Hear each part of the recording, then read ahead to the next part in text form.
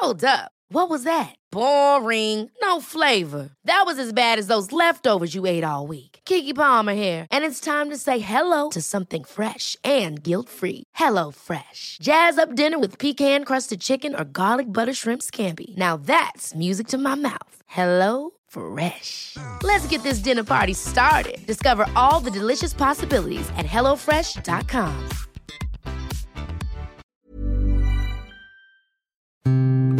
Shares for Beginners. Weekend Watchlist.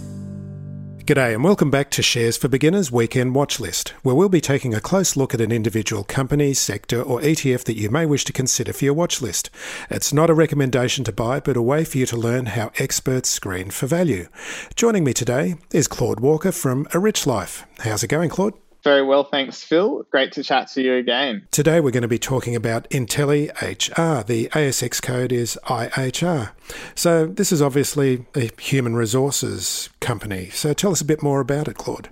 Right, so IntelliHR is a small cap stock that's not yet profitable that provides software as a service, cloud-based software for the HR department of smaller or medium-sized companies generally. So this is software that will allow any organization to measure and monitor employee engagement, map and track the organization structure, measure staff sentiment, and also for a little bit extra, do things like automate the staff onboarding process, the departure workflows, all the things you need to do when someone's gone, certification, compliance monitoring. Of course, some roles need certain certificates to be valid or continuing education, and also analyze the turnover of staff to sort of figure out why people are leaving and perhaps even, stop valued employees leaving before it happens. However, obviously, some of those functions would be more for larger organizations, whereas the actual software itself is aimed at being appropriate for smaller organizations too. So it's probably trying to catch some clients when they're in their growth phase. At least that would be the theory that I have as an investor, because I do actually own stock in this company.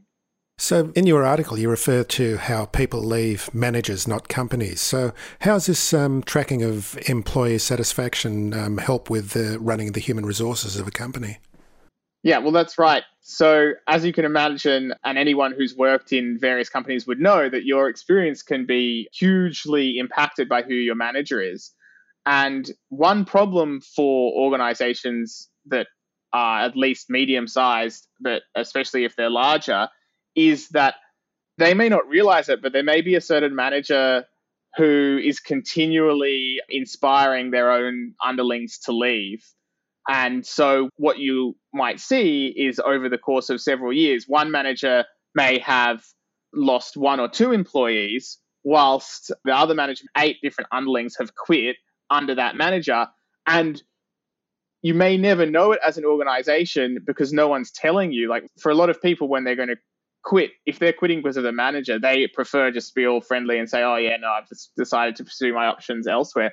And the organization never knows that the actual true reason is because the manager could be doing any number of strange behaviors that is very common. So they would include trying to take responsibility for good work that is done by underlings and not sharing out the praise. It could include passive aggression. And of course, some people just like to be able to boss other people around and wield that power sort of unjustly. And so that is what you're going to pick up in the numbers if you have software that's automatically tracking and can probably have an automatic alert that sort of tells you, hey, this manager is getting a particularly large number of people quitting. That might be something to look into there. So you can easily imagine how this kind of thing will be important and many organizations will use it. But an interesting point the chairman made in the recent earnings conference call was he said COVID has simply accelerated a trend around dispersed workforces and work from home. And this kind of tool, the software that they're selling, is going to become more important. So that's the optimistic case for why growth might continue. But as I think we're about to explore, it's hard to know how sustainable growth is when a company is just at the very beginning of its journey. So we're talking about a very, very small company here. So let's look at some of the numbers and also explain. Again, we're covering software as a service companies in this particular segment, but there's some key metrics in software as a service and key ways of looking at how these kind of companies operate. Talk to us about that. Yeah, great. So, well, since this is Shares for Beginners, I thought it's an excellent opportunity to first dive into the three main metrics that people look like that are not statutory metrics. They're sort of special metrics that is provided optionally by many software as a service companies. So the first one is annualized recurring revenue, which is often shortened to ARR. And look, this can be calculated in multiple different ways. Some companies use just the number of contracts that they have at the very last day of reporting. Other companies will say, for example, take the last month and times that by 12. So it's worth exploring that. There are some very aggressive ways to recognize it that should be treated cautiously. But generally speaking, most companies are talking about roughly the same thing, which is basically how much of revenue do they have on a recurring subscription usually. So that's certainly the case. It's that subscription revenue that IntelliHR is talking about when it says ARR. And in its case, it pretty much grew its ARR by 100% in the last year. And now it's sitting at just below $4 million, so $3.9 million. Now, sometimes what people do as a kind of shorthand to compare the valuations of different software as a service company is they look at the ARR multiple. So how many times, is the market cap compared to the annualized recurring revenue? And in IntelliHR's case, at the current price of 27.5 cents, I think it's about $76 million market cap with 3.9 million ARR. That puts it on about 19.5 times annualized recurring revenue. Is this kind of like a PE ratio, but for small software as a service companies, another way of evaluating companies that otherwise would be very difficult to value? Yeah, so with all of the, acknowledging all the flaws of these simplistic ratios and also acknowledging that, ARR multiples are definitely at the risky end of the stable because you're talking usually about loss-making companies that don't make a profit. But yeah, it is a similar idea that you can compare the different companies based on their multiple. And generally speaking, you would argue 20 times ARR is pretty high. Like that implies that it's going to have some strong and beefy growth. It's going to have enough money to fund that growth. And you're a high growth company. There's going to be no excuses if it doesn't grow. It'll never justify its valuation at 20 times recurring revenue.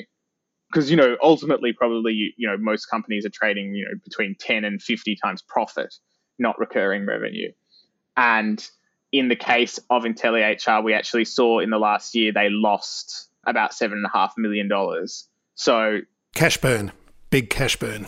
Exactly. So I guess touching on that risk side of things, that's the limitation for a lot of these companies, because if you're looking at the cash flow statement rather than the actual loss, it burnt through around $5 million.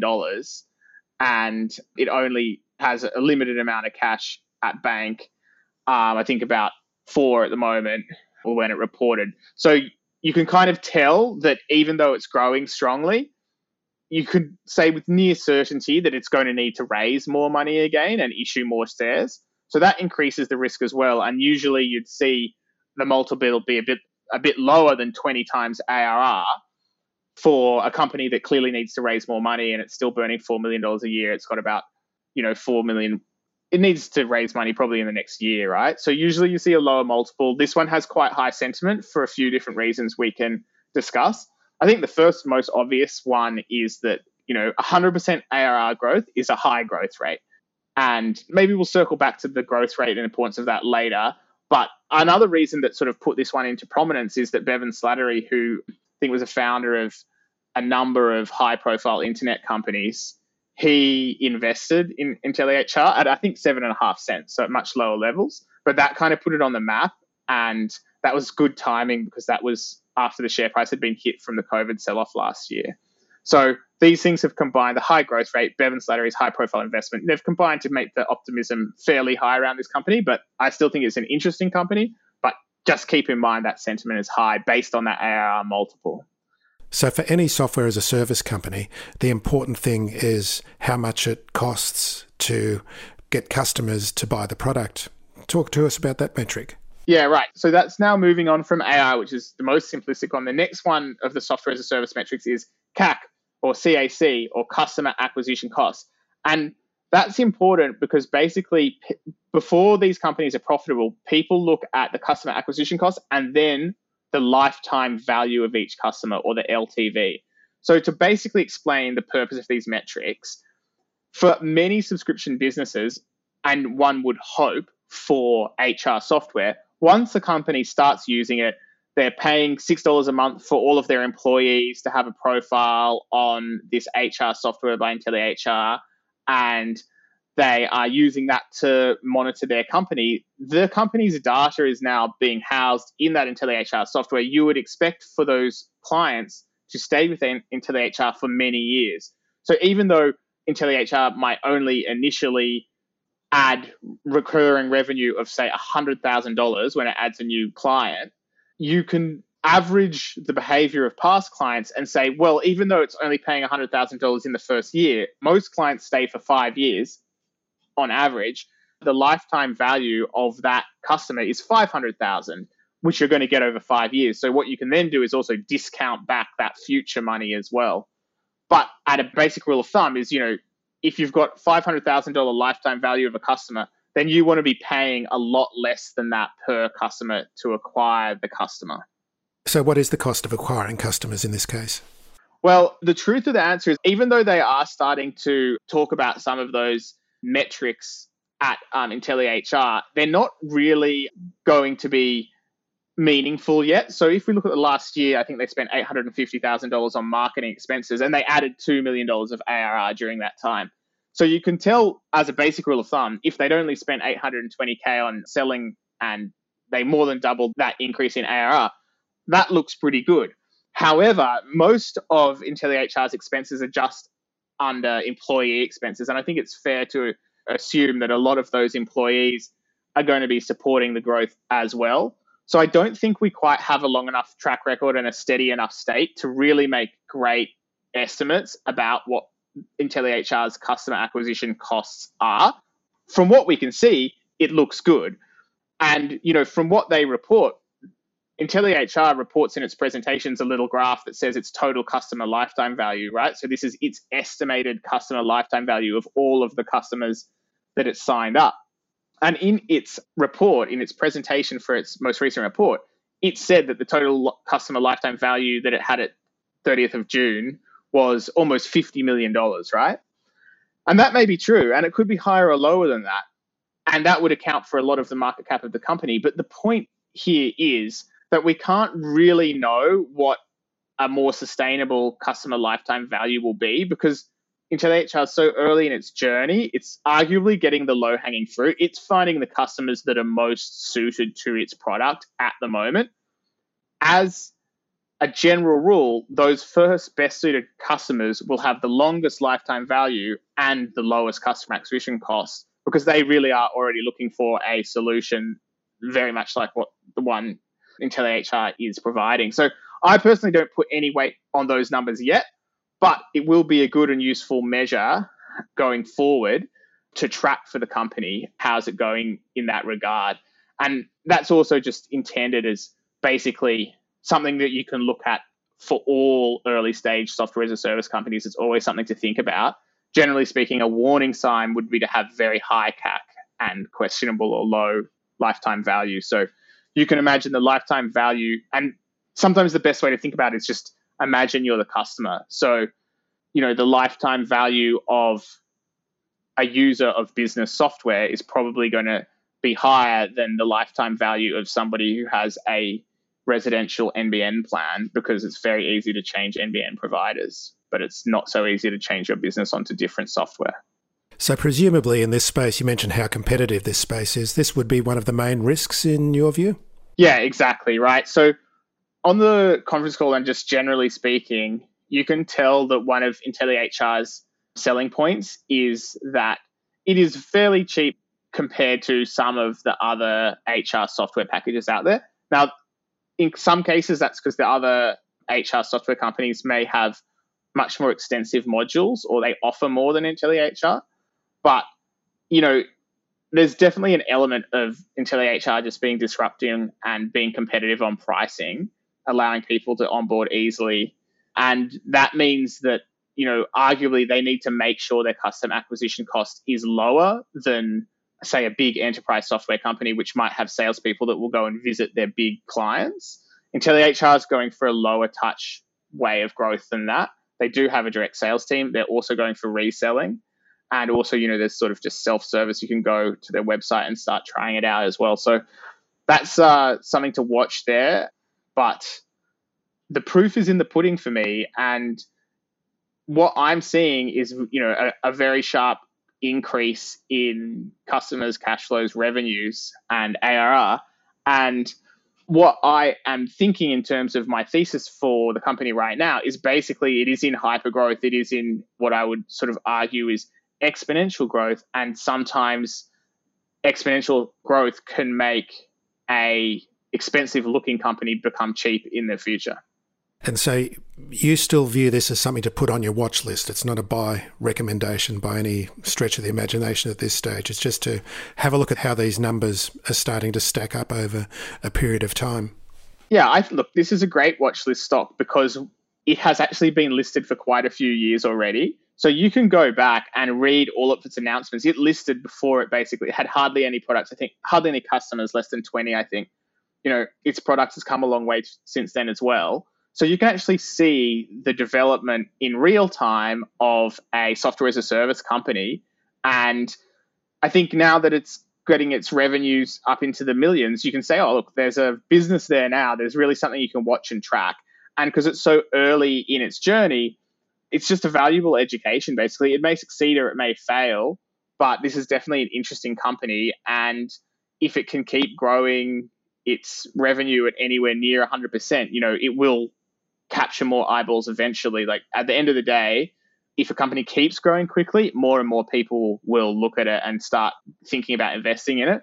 Whereas if its growth slows down quite quickly, then people will be like, oh no, they'll focus more on the losses, which are quite significant. They'll focus more on the fact it needs to raise more capital, which puts downward pressure on the share price. So those are some of the risks there that make this a more high risk investment. Okay, well, we'll put a link in the episode notes to your article about this from the Rich Life website. And Claude, thank you very much for joining me again. Thanks for having me, Phil. If you found this podcast helpful, please tell a friend, especially if it's someone who needs to start thinking about investing for their future. You'll be helping them and helping me to keep this show on the road. Shares for Beginners is for information and educational purposes only. It isn't financial advice, and you shouldn't buy or sell any investments based on what you've heard here. Any opinion or commentary is the view of the speaker only, not Shares for Beginners. This podcast doesn't replace professional advice regarding your personal financial needs, circumstances, or current situation. And thank you for listening to my podcast.